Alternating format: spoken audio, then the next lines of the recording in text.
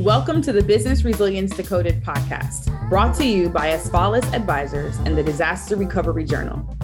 Crisis management in today's world is ever-changing, and this podcast is our commitment to help you navigate successful outcomes for any crisis you may face. I'm your host, Vanessa Matthews. I specialize in providing insights and solutions for crisis, continuity, and resilience across industries from real estate and healthcare to terrorism in the airline and transportation worlds. No matter what industry you're in, this podcast will provide you the tools to build resilience in your organization.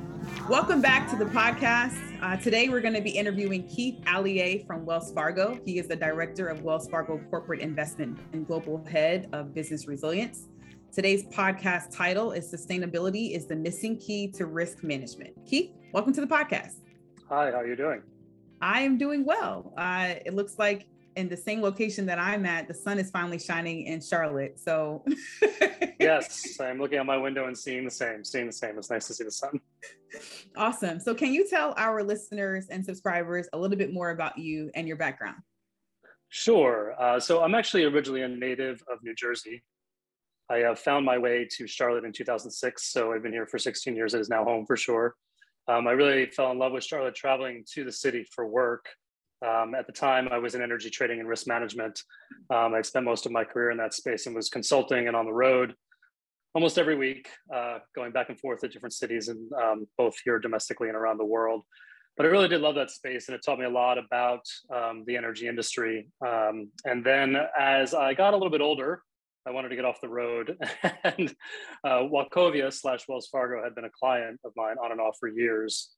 And I was able to take an opportunity and join the bank in 2017 and get off the road. And that was directly within the energy trading and risk management space within Wells Fargo for their commodities group in the corporate investment bank. And then more recently, at the end of 2020, I became the director of CIB Global Business Resiliency. So I've been in that role for a little over a year now.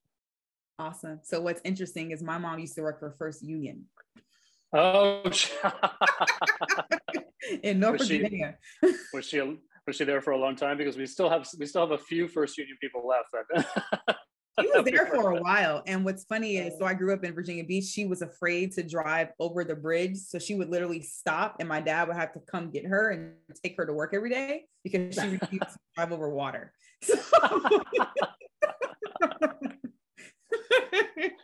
So that is funny. So your LinkedIn headline says resiliency equals sustainability equals equitability. Can you explain a little bit about what that means and why you're so passionate about it? Yeah, absolutely. You know, it's something that came to me when I took this role, because around the same time, there was a large swell of ESG activity happening in the corporate space coming out of COVID, and, you know, various things that were happening in our society. But there was just this general conversation about things that needed to change, not just from a climate perspective and you know, basically climate change, but also what was happening socially for us as a country and equitability amongst various races and socioeconomic classes. So this was all happening at the same time. And so the conversations that we were having were really about, you know, if we're thinking about resiliency, what does that really mean? And to me, at the basic level, it's, as you know, right? It's people, it's places, and it's things. And none of those things really can be resilient unless there's some sustainable element to all of them, right? They all have to have some element of sustainability built into them in order to be resilient. So that's where you link the two together, saying resiliency is sustainability, because if you don't build sustainable locations, or if you don't have processes in place or programs for your human capital that make them sustainable people and, you know, sustain them, and if you certainly don't build infrastructure to sustain it, then you don't have resiliency. And then lastly, you can't let one be done without the other, and you can't leave anybody out or any place out or anything out. You have to have an equitable approach across the board in order to truly make it resilient, because you can't leave a group of people out of the process and not have them involved and make them sustainable. You can't have an infrastructure set that you just completely ignore that fails and takes everything down with it. You can't forget about places that you work in or live in or, you know, grow in or process in, and not have and leave them out in the dust, and then something happens and everything blows up. So to me, the three are connected and they're all equal, and you have to do it. You have to approach them all together in order to be effective. So that's from. Yeah. We've been having conversations with clients. They want to be more intentional about equity and inclusion from a resilience and emergency management perspective. And one of our clients said he wants to tear down his processes and his systems to truly build with equitable approaches that are sustainable. And so Absolutely. I feel like that echoes what you're saying. Like you have to build with that in mind from the beginning. Absolutely. Because the human capital element really became a strong center for me, because it's something that I think that in the process of everything that's going on wasn't really discussed traditionally. Human capital, from what happens if you lose people, what do you do? But thinking about it more from the resiliency lens, and the sustainability lens, like how do you build a sustainable set of people, and what do you need to do for them in order to make that, create that sustainability?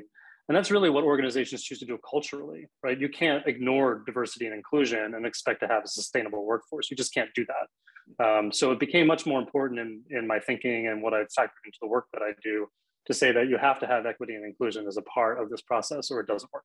Yeah. So I think words matter. However, I also feel like as people, we get hung up on words and we will go down tangents. Oh my gosh. Mm-hmm. So true.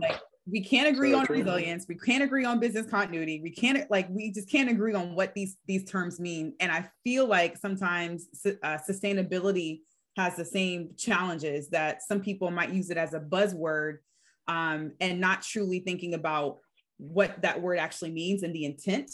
And so from your perspective, what might the word sustainability mean or encompass in a corporate environment? Yeah, it's a very good question. And I agree with you. It means so many things, right? We'll talk about this later, but I'm on the board of Sustain Charlotte. And, when I first tell people that, they're like, oh, so you get involved in the environment and waste and, not being wasteful. And I said, oh, it's a lot more than that. So yes, it is a buzzword. And I think from a corporate perspective, it really, it starts off, and, we can say this, Wells Fargo's done a great job in this. Sustainability initially was, what are we doing to be basically good stewards of how we're operating? So, putting solar on our buildings, getting to, carbon neutrality in some way, shape, or form, focusing on minimizing waste, recycling. That's what sustainability was traditionally considered. But when we look at where it's going and how it's grown and where it's evolving to, it gets back to what we were just talking about, right? In order to be truly sustainable as an organization, you have to really focus on multiple tiers and activities in these various spaces. So to me, one of the things that I think is, it's about that interconnectivity between all of those things happening to make true sustainability be put in place. So if you break it down just simply, like, you can have a climate program where you're going to move from not just carbon neutral to getting to net zero on carbon, right? You can understand how you're going to change your investment and your capital improvements to help with reducing greenhouse gases and helping with climate change. That's one tier. Another tier would then be what we just talked about with diversity and inclusion, and really investing in your human capital and creating an equitable workspace where everybody has opportunity to grow and everybody's ideas can be brought to the table. So that's another factor of sustainability, to build that in and actually make that part of it. And then I think there really is a big third pillar, and this is the one that I think corporations are weak on right now, is that involvement in the community beyond just some type of donation or getting employees involved in community. We should definitely continue to need to do that. That's not something I'm saying shouldn't be done, but it's taking it a step further. And as an organization or a corporation, you should look locally to what you're doing as a corporation to improve sustainability of where you're operating. And that means it's going beyond just giving donations and making sure your employees are volunteering. It's literally becoming an active participant in the process. So if I'm a CEO of a company and I'm operating in a city, I want it to be sustainable. I want it to know that there's good transportation to get my workers to work. I will help invest in that. If it's through advocacy with local government or creating some type of creative capital improvement that I can get involved in, then I want to be part of that. Same thing for greenways, the same thing for bikeability, the same thing for walkability, for development with streetscapes. Corporations really need to inject themselves into that process and get deeper into the community from that perspective. And I think that is where sustainability lands. That's really sustainable, right? Because now as a corporation, we're factored into all facets of how we operate, and we're really making investments and putting our money where our mouth is relative to how the organization fits into the community, if that makes sense. So what I like about what you just shared is this past year, I was appointed by the mayor in Charlotte to serve as a chair of the Charlotte International Cabinet. And we just presented to City Council on the importance of economic development, but also how we are more inclusive of minority and immigrant owned businesses. And one of the points that we made, especially in Charlotte, is how do we create a better environment where corporations are partnering more in the local supply chains and the small businesses that are here, because we can't truly have safe communities and bring 100 plus people per day to Charlotte, right? If we're not really investing back into the small businesses who live and work here. Let those businesses truly grow their capabilities by serving the corporations here, because that's truly a sustainable supply chain. So like being able to dive into local, I like how you explain that. And that's the perfect example. I love that you just gave that, because that's exactly right. I mean, thinking about it that way really changes how the elements of the community, and then basically the city, and then the state, and then the country, right? If we're doing it all over, right, it just grows exponentially. And when the private sector is that integrated, then it really is sustainable because everybody's participating. The example you just gave, I love, because we were just talking about this from the perspective of capital investment. And, one example that I thought that was great that came up was, from an equitable perspective, we can look at communities in Charlotte and we can understand at the basic level that, traditional city development has failed communities of color and lower socioeconomic brackets, right? Absolutely failed. And we know that actually Sustain Charlotte, that's a big part of what we try to advocate for. And so to me, like looking at an example like that, just take something as simple as hot summers in Charlotte. And what happens in communities like that have been forgotten or cut out of the development bracket, there's less trees. Yep. Air conditioning can become very expensive. It's much harder to keep your home cool. Well, also then what about something like, well, can we invest maybe in solar improvement in those communities to help people reduce their electricity bills, but also, deal with that air condition issue, but then, sort of take advantage, quote unquote, that there is less trees in the community. Well, what could a private organization do to do that? Well, not make a donation. How about more creatively creating some type of capital or lending program that would lend to an organization that would make it very financially feasible and desirable to install those solar panels, right? Absolutely. And that is achieving so many things. That is like sustainability up and down the line, right? You're reducing carbon. You're investing in something that is helping you show that you're getting closer to a net zero investment. You're helping the community. You're helping socioeconomic. You're being equitable. It goes up and down the chain. That's the type of thinking that we have to have out there to really make sustainable change. And I feel like you started to touch on this, right?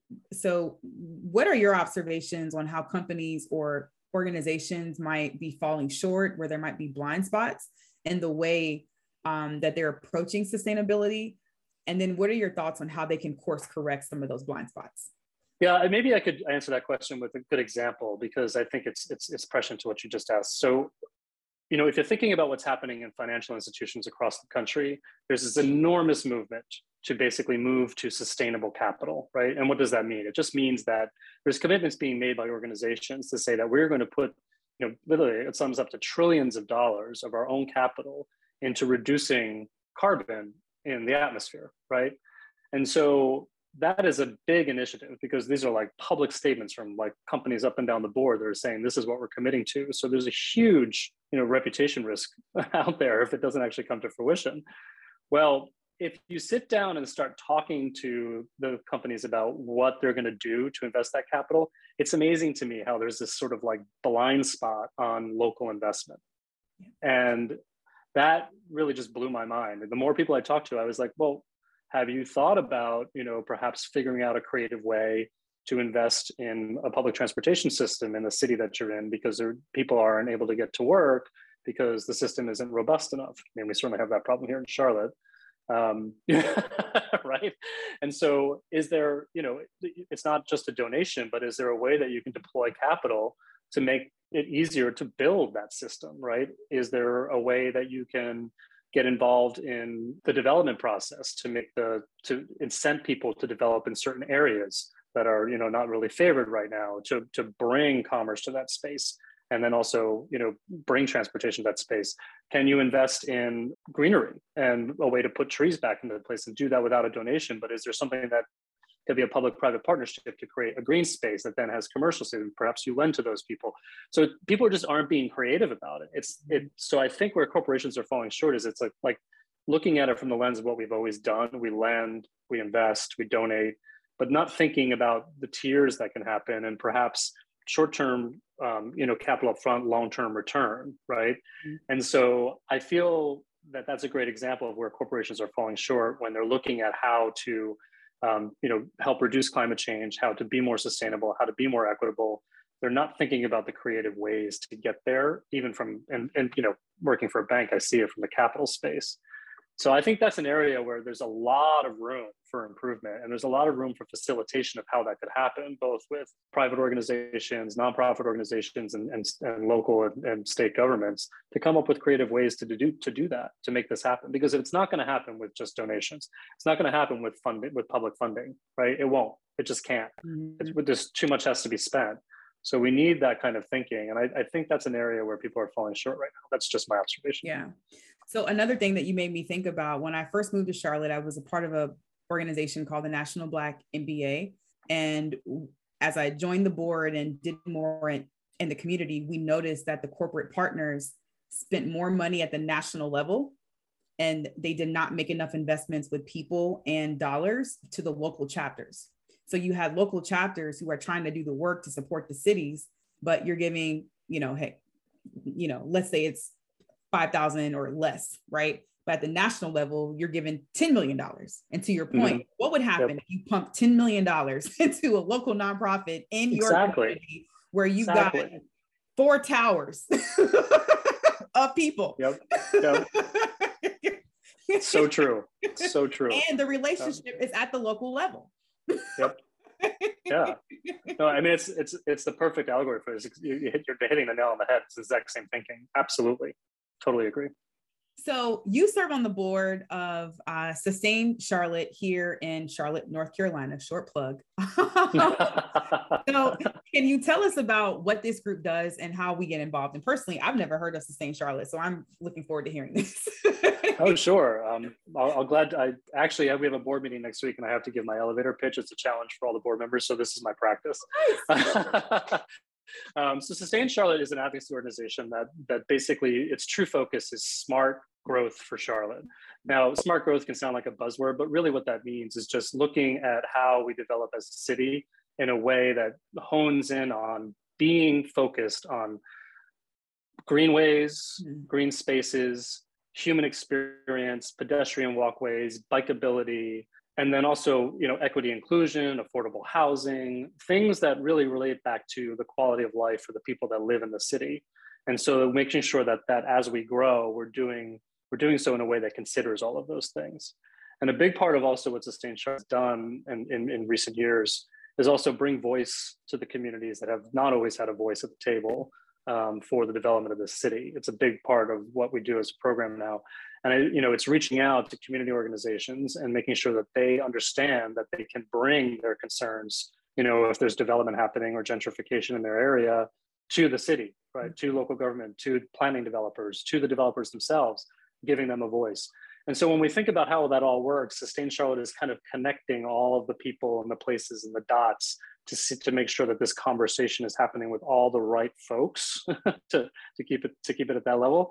And so when those kind of conversations are happening, smarter choices are being made. Mm-hmm. So ultimately, that's what the organization does, and it's been quite successful. Shannon Binns, who started it back in 2010, believe it or not, it's been 12 years old now. He started it by himself. He just had this idea. He moved to Charlotte, saw that the city had great potential, but that it definitely could be grown in the wrong way and just go through urban sprawl and not focus on making it a livable and smart city. And so he really just started getting people excited about it.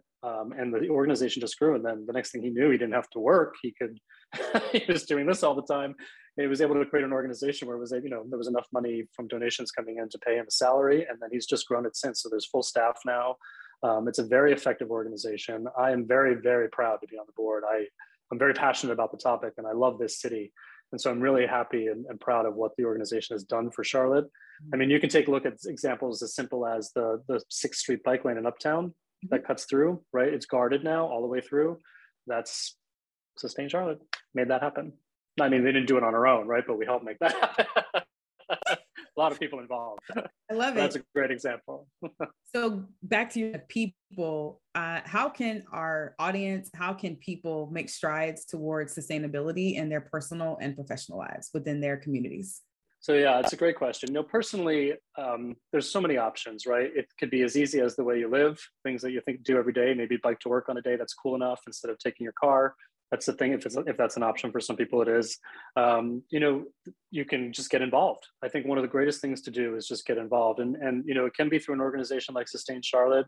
It can be through a community organization, but it also could just be educating yourself on what's happening in the city. When city ordinances are going through, or the planning commission's making choices, it's always open to public opinion. And if you really believe in, more affordable housing in the city, or you believe in sustainable growth for the city, then get involved. Have your voice be heard. It will be heard. They take all the feedback in and they listen. And I think a lot of people don't know that they can do that, right? They don't know that they can get at the table. So that's a great way to help personally as well as in the community. And then professionally, just advocate within your organization for everything we just talked about. If there is an ESG program, find out what's happening, understand what's going on, see how you might be able to help, see how you might be able to influence, and just hold your management and your company accountable for meeting the goals that they're saying they're going to meet. Be a part of that process. Keith, you have been a breath of fresh air, and I have learned so much. Thank you. Thank you. It was great to talk with you. I'm really proud of your podcast. You've done a great job. I've listened to quite a few of them, so thank you. Awesome. Thank you for what you're doing. Thank you for listening to the Business Resilience Decoded podcast, brought to you by Asfalis Advisors and Disaster Recovery Journal. Make sure you check out the show notes for this episode to see all the upcoming events, programs, and ways we can support you. Make sure you subscribe to the show wherever you get your podcasts, leave us a review, and share it with a friend. Thanks again, and I'll talk to you in the next episode.